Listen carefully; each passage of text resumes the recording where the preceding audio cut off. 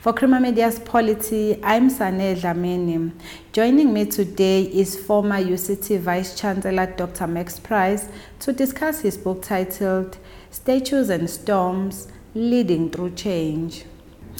So, Dr. Price, after years of being an academic in the medical field as well as being an anti-apartheid activist, you found yourself as a man in the arena during the University of Cape Town Rhodes Must Fall protest, often a target of protest. What are your reflections on this experience?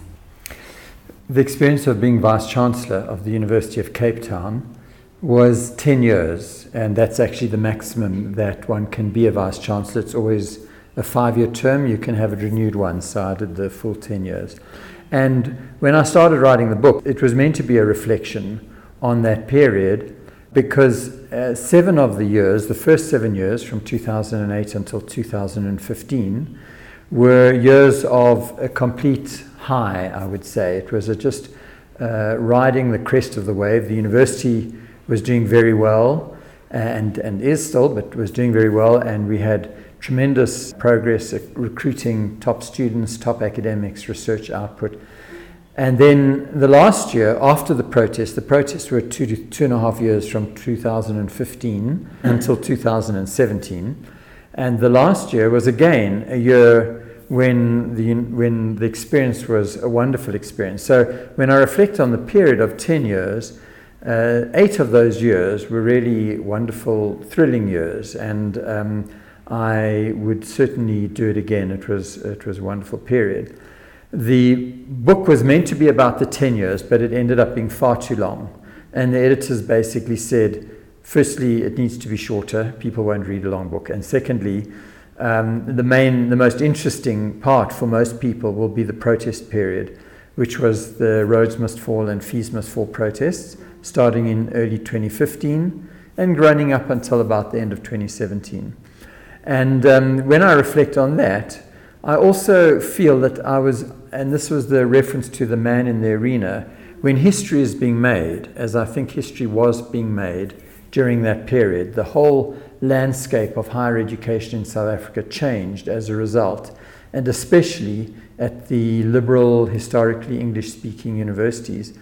When history is being made, I want to be not a bystander watching the history being made, but an actor. This quote from Roosevelt says, "The man in the arena, helping shape that history." And though it was very stressful and tremendously stressful on me and on my family, I am glad that I was able to play a part in steering the institution through the storms that we experienced, giving some guidance, and ultimately getting it back to the safe harbor after the storms. That's the reference in the book to statues and storms. It feels to me like it was a very turbulent, stormy period, and my role as the sort of captain of the ship with a crew was to get it back on even keel, safe place. The Rhodes Must Fall called for decolonization of UCT and for improved conditions for black students and academics. What is your view as to the state of transformation of UCT and other historically white South African universities? Well, the situation, of course, was very different for the historically black universities. So we have 23 public universities in the country. The historically black universities, which is about half of those universities, and the universities of technology, most of which were largely black universities, or became, obviously faced very different decolonization issues, because although they had similar curricula and although they had a similar origin in their idea of what a university should be, because they were dominated in the sense of numbers by black students and staff, black students did not feel that the culture of the institution was alienating. They didn't feel like they didn't belong there.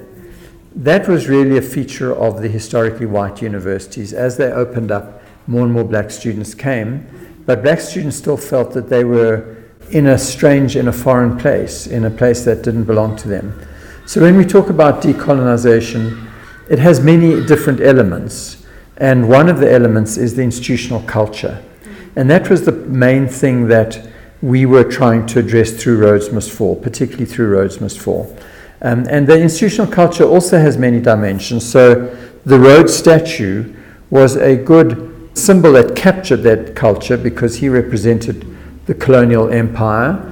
He was also a symbol because he was a prominent statue on the campus, which was an offense to people who had been colonized by white settlers or had actually been massacred in the case of Zimbabweans or had been exploited in the case of poor mine workers. And to continue to hold him up as an icon of the institution was really problematic.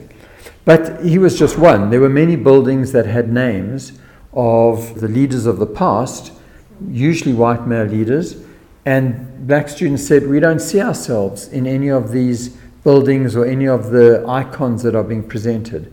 The artworks was another, and the photographs and the portraits on the walls of the campus. The language, the attitude to accent, and the attitude to how people responded if you spoke English like I do with a certain accent, or if you came from townships or rural areas. The social relations between lecturers and professors and students, which was often different between black students and white students, not because there was racism, but because of familiarity. And that resulted in a perception of favoritism, that white lecturers were engaged more easily and were more well disposed to white students than to black students. All of these are aspects of the culture, and I think that has substantially changed as a result of Rhodes Must Fall on most of the historically white campuses, and in fact around the world. The movement that was started by Rhodes Must Fall led to the removal and the contestation of statues in Europe, in Britain, in America, in Canada. It led to the changing of names of buildings and of schools, because in America too, black African American students on American campuses were being confronted by the statues of slave owners or the names of slave owners who had made a lot of money out of slavery and then had endowed money to the law school of Harvard or to the residents of Princeton and so they carried the names of the slave owners and often their emblems. And African American students said, similarly to in South Africa, this is just not on. This is what alienates us. This is why white culture is valorized, is made to be important, and black culture is demeaned. So that's just the one part, the culture. But decolonization is more than the institutional culture, and it's also about the curricula. And so that was a separate but parallel battle that is still ongoing. So while I think the cultural issues have been largely dealt with, the curriculum issues are still being debated and worked through. And there aren't any easy answers. They have to be worked through by the community of academics. Can you also now tell our viewers how you approached your interactions with Chumani Maqwele and other student leaders of the Rhodes Must Fall movement? Just to remind your readers that Chumani Maqwele was the student who threw poo on the statue, which was the start of Rhodes Must Fall. And my relationship with him was a bit of a love-hate relationship, as I describe in the book. It was actually because of me that he came to UCT. He was a student who was arrested 4 years before all of this happened with Rhodes Must Fall for giving a finger to the president's blue light cavalcade. And I wanted to find out who he was, so I approached him, asked him to come see me, discovered that he wanted to study politics, but he wasn't able to get into the university, didn't have money, and so I arranged financial assistance and that he could study. So in some ways, certainly in the beginning, we had quite a positive relationship. And he also recognized in his initial speeches that the proposal, in a way, that the Rhodes statue might come down, had come from me a year before his protest. So he thought he was it was a protest that he expected would fall on fertile ground. But it did change because for various reasons, and He did a number of things which were absolutely unacceptable. So although I declined to discipline him for the poo throwing, which many people thought I should do, but we decided not to because we thought that he had triggered a really important movement and that it did lead to the statue coming down, and the statue would probably not have come down if he hadn't done that. And so to punish him was probably a mixed message. It wasn't appropriate. On the other hand, there were other things he did which we did punish him for, needed to, and he was expelled from the university at one point. So, and of course, he was very angry with me and the other executive members about that. So, as I say, a bit of a love-hate relationship there.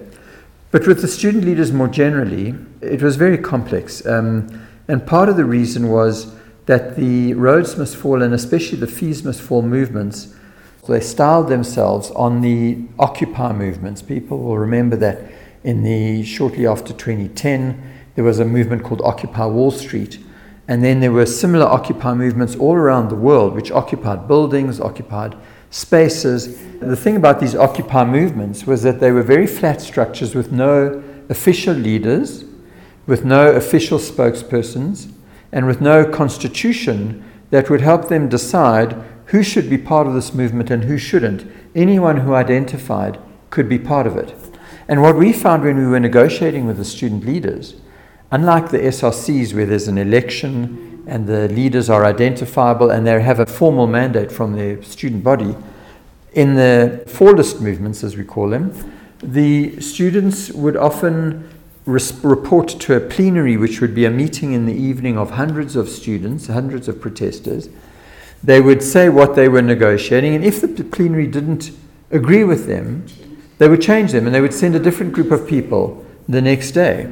And for us as the management negotiating with them, this made it extremely difficult because you thought you'd made some progress, and then the goalpost would be moved, and you couldn't sometimes you couldn't develop really a relationship of trust with people because it was moving.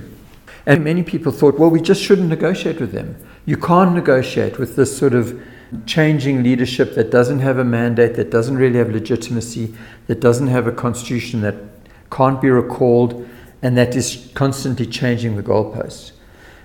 But our view was that when you have a body of people that have some power, and they did have power because they had the numbers of perhaps 2,000, 3,000 at any time, they would organize groups in bands where they would go into lecture theatres all over the campus. At UCT, it's very hard to close off the campus because there's no fence around the campus. There's no gate to the campus. So people can roam in with their satchels and their books. They look like regular students, and they are regular students. They'll go into a lecture theatre. Once there's 10 of them in the lecture theatre and the lecture starts, then they'll start jumping on the desk, toying, telling everyone they have to leave. The lecture can't continue. You can't really bring security. You can try to get security, but if it's happening in 20 or 30 lecture theatres at the same time, by the time you try to control it, the lecture is finished. So they had real power. They had the ability to prevent the university from going about its normal business, and they could do that on quite a big scale because there were at times there may have been 200-300, even that's a lot, but at times there were several thousand. So for the management team to say, well, we're not going to negotiate, doesn't actually get you anywhere. It just means that the university is shut and you don't make any progress. We felt that we needed to negotiate, and one of the strategies we adopted, you're asking how did we relate to them, was we allowed them to live stream the negotiations themselves, which is highly unusual. Never seen that done before. So that they would have their phones with videos on, and they would be broadcasting on Facebook or on other social media to any students who were interested, including the plenary students, so that the plenary students could firstly see that these representatives of them, so-called representatives, were not being co-opted by the management team, which is what they often accused them of, that they could understand some of the debates themselves. They could see where we were compromising, where we were accepting that there was a problem that needed to be fixed, and where we weren't accepting. And they could get a sense of whether we were just the enemy or whether we were negotiating in good faith to try to make progress. And I think that that was ultimately effective. And they could also see the student leaders, the Fallist movement was an umbrella movement for many different groups of students who felt alienated or othered for one or other reason. So one of the strategies for dealing with this amorphous group with many different demands, but all related to feeling that they weren't being heard and their problems weren't being addressed, was to address them one by one. And as those subgroups saw that their issues were being addressed, they would separate off and they would stop supporting the disruptions and the shutdowns until eventually we were left with a very small group of students. So even, for example, the FISMA 4 students, when they could see that there was actually nothing the university could do more because it was about government budgets, and they could see that we were genuinely trying to help students in need, but that we couldn't solve all the problems, and that there was no further purpose in shutting down the university. So little by little, over a period of many weeks, these different student groups would separate themselves, would stop supporting the core group, until eventually we had a small core group that had their own agenda. Often it was a party political agenda from outside EFF, PAC, ANC factions that were using the campus as a place to fight out the broader political battles. And that group was ultimately small enough for us to say, we can now control this. We can bring in security. We can ensure that we can run the exams. And that group could see that they didn't have support anymore, and they then signed an agreement that said they wouldn't disrupt the exams or the lectures anymore. So it's a long answer to the question of how did we deal with student leadership, but I hope the context helps explain a bit about what our strategies were. Are you able to share with our viewers if you received any criticism for your decision to remove the statue of Cecil John Rhodes for the UCT campus, and where is the statue now? Well, the second question is easy to answer. I'm not going to tell you. It's in storage. It's in the country. It's in storage. It's in Cape Town, and I hope that when the time is right, it will make its appearance, probably in a museum or a gallery or in some space which will allow us to use it as an educational tool to remind people that we don't want to erase that history. We don't want to pretend it didn't happen. Rhodes affected everyone, white, black, and it's part of our history and we need to understand it. But it's not on the campus. On the first question, I mean, we received criticism for almost everything we did. There was the whole point about the controversies that you could not please even half the people, most of the time. Everyone has their own view, and often very strongly held views, whether it was about dealing with artworks, renaming buildings, even the issues of curriculum. All of these are very controversial issues, and people criticized us left, right, and center. On the statue, specifically, we went through a 1-month consultation process before agreeing to take it down, or before the council of the university made its decision ultimately. And in that consultation process, I think people changed their minds as a result of hearing the debates. So when we started off, I feel fairly sure that the vast majority were against taking the statue down. And I'm talking about the majority of students, of staff, of academics, of alumni, of donors, but even of government. So the president and many ministers told us you must not take down the statue, because there had been a general policy of reconciliation that said we're going to respect the different heritages in the country, that reconciliation requires recognizing those histories and moving forward, not trying to give priority to some people's history and diminish other people's history.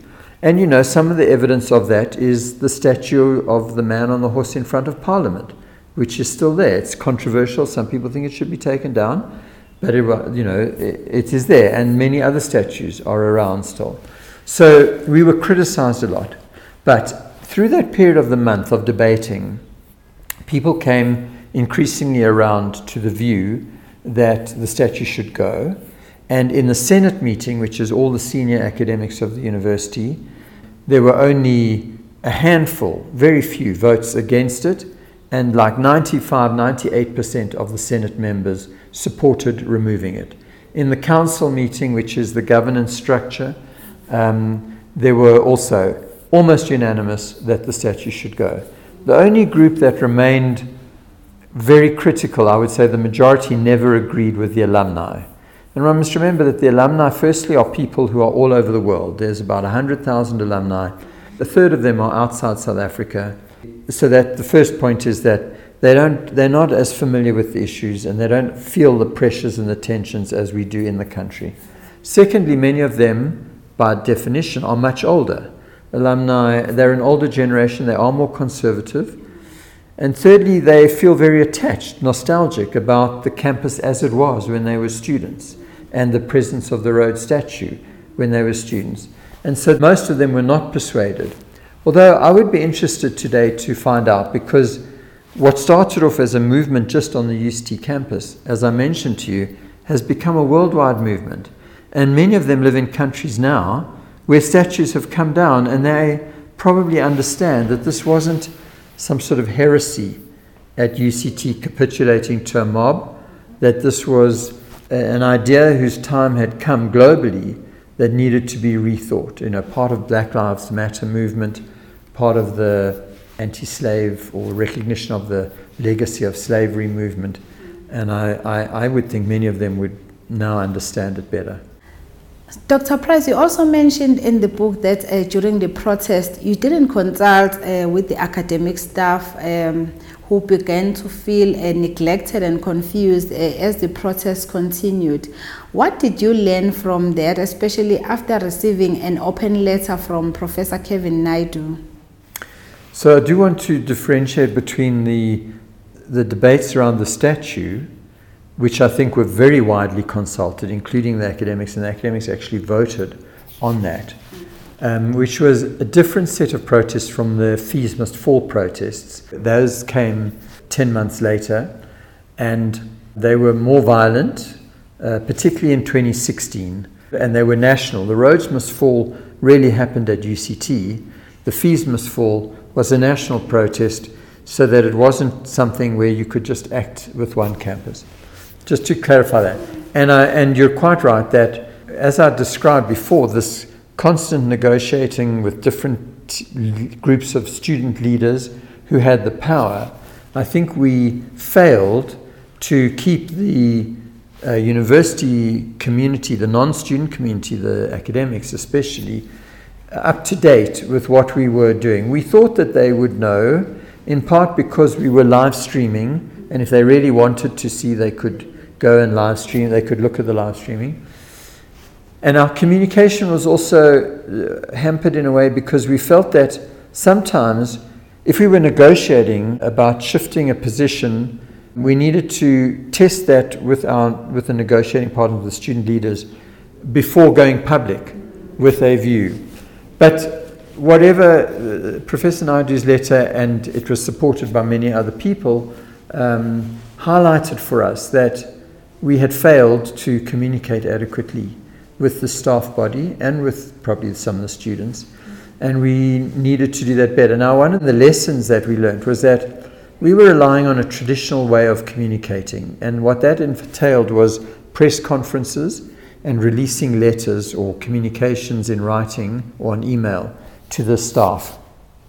And we were very careful. Someone would draft the statement, it would go through some editing, it would come to me to say, am I willing to sign off on it because it's going out in my name? I might be busy in negotiations or with something else or running the university, and it may take me 12 hours before I have time to read it, look at it, sign off on it. And often a communication would take 24 hours before it got out. Meanwhile, the students were issuing communications on Facebook in real time. And when people want to know what's happening now, is the university going to reopen tomorrow? Are the buses running? Is the library open? They would end up going to the student media, social media, which was much quicker. And the lesson was that we had not developed our skills and our capacity to communicate with social media in real time. We had to lighten up and not be so controlling about the actual wording of the press statements, signing off on it in the same way. We needed to develop a whole different technique. I don't think we ever quite got it right, and it's one of the things I say, university managements and corporate managements and government managements need to recognize that, just as the Arab Spring in 2010 highlighted how protests can be organized, people can be mobilized, communications happen through the use of Twitter and social media, and the establishment was not ready to deal with that. So I think we still aren't ready to deal with that, and we need to develop that capacity before the protests erupt, not react to it when they've erupted. The UCT is a leading university in Africa. Can you tell us about the challenges and the changes that you had to embark on to accommodate Black students who came from disadvantaged backgrounds? This is something that UCT and Wits and others have been doing now for 2 or 3 decades. It's not such a new thing. What's probably changed is the numbers. When we had only 5 or 10% of our student body coming from disadvantaged schools or disadvantaged backgrounds, you could address that by targeting interventions to those groups. For example, you might have a special class in a course in computer skills, or in English and writing skills, or in mathematics, which would be aimed at a small group, and you could give them extra tutorials if a student came in and you discovered that they just, although they'd done well enough to get in, that actually their writing skills were not good enough to write an essay and they needed help. You could give them an extra tutor, or you could say to them, take your course over a longer period. And what changed around 2010 onwards, and over this protest period, what changed was that the numbers became so big that you weren't just tackling the problem for a small number of people where you could give someone an extra tutor. It was now 50% of the class that were in that situation. So you had to redesign to some significant the curricula, especially the early year curricula, so that they recognized that the educational challenges that people were coming in, or the skills they were bringing in, the level of their school education, actually applied to 50, 60, 70% perhaps of a class, and so the whole class had to be done differently. And so, as we put it in our strategic plan, instead of simply expecting individual students to adapt to the culture or to adapt to catch up and to fit in without having to change the mainstream of the university approach, we needed to change that and recognize that the university needed to change its approach for everyone in order to adapt to that. And lastly, now we are talking to you in 2023, and unfortunately our country is still struggling to get it right with the education standards. We've seen statistics which have revealed that 81% of our grade 4 pupils can't read for meaning. What do you think should be done to improve the education system in our country? Look, I don't want to present myself as an expert on the school system. I'm not. But I agree with you that we do have better access. More people are in school than was the case in 1994, but the quality is very poor. It is about a range of interventions, resources firstly, and the resources, in my opinion, should be going into early childhood development, ECD. That's obviously the starting point for kids to cope at school. Secondly, in the schools, the fact that we have mud schools still, the fact that we have schools without toilets and with pit latrines, and that we have classrooms with 60 or more children in a class with one teacher, is largely about resources and managers of the provincial authorities not paying attention to the details. It's about corruption, and so I think that the starting point is to fix the management of the school education systems at provincial levels. If you don't have decent managers, you can put more money into it. It's not going to go to the right places. I also think that to a significant extent, the unions, and particularly SADTU, has been a negative influence. There's always not universally negative. There are some positive things, but they have attempted to control often the appointments in schools, and as have other structures that are in the communities that insist that the jobs to teachers should go to their members of those communities, teachers who come from those communities, often not properly qualified or not good enough. And the best teachers, the teachers who are really good, don't get promoted into principalships or into senior jobs. And that has often been the result of community interference and union interference in the management of the school. So I think there has to be a much harder line taken that merit and quality of education, quality of teachers is the most important thing. And they have to be rewarded, but they need to be rewarded, those teachers, not just by being promoted. There needs to be a different reward system so that a really good maths teacher or English teacher can improve her salary without having to leave the school and become an inspector or become a principal or become someone who works in head office. We need to have a remuneration system that rewards her for having better results in her classroom and rewarding them for that as well. There needs to be more security at schools. I mean, I'm from Western Cape, and the gangs and private this problems of security in the schools is destroying the schools as well. And there's just unfortunately so many problems that I'm not the first to identify these, and they're in some ways well known. But I think it starts with management and with appointing people who are the best people, not cadre deployment, not people who are the friends, not nepotism in the unions or elsewhere. That was former UCT Vice-Chancellor speaking to Crema Media's Polity, discussing his book titled Statues and Storms, Leading Through Change.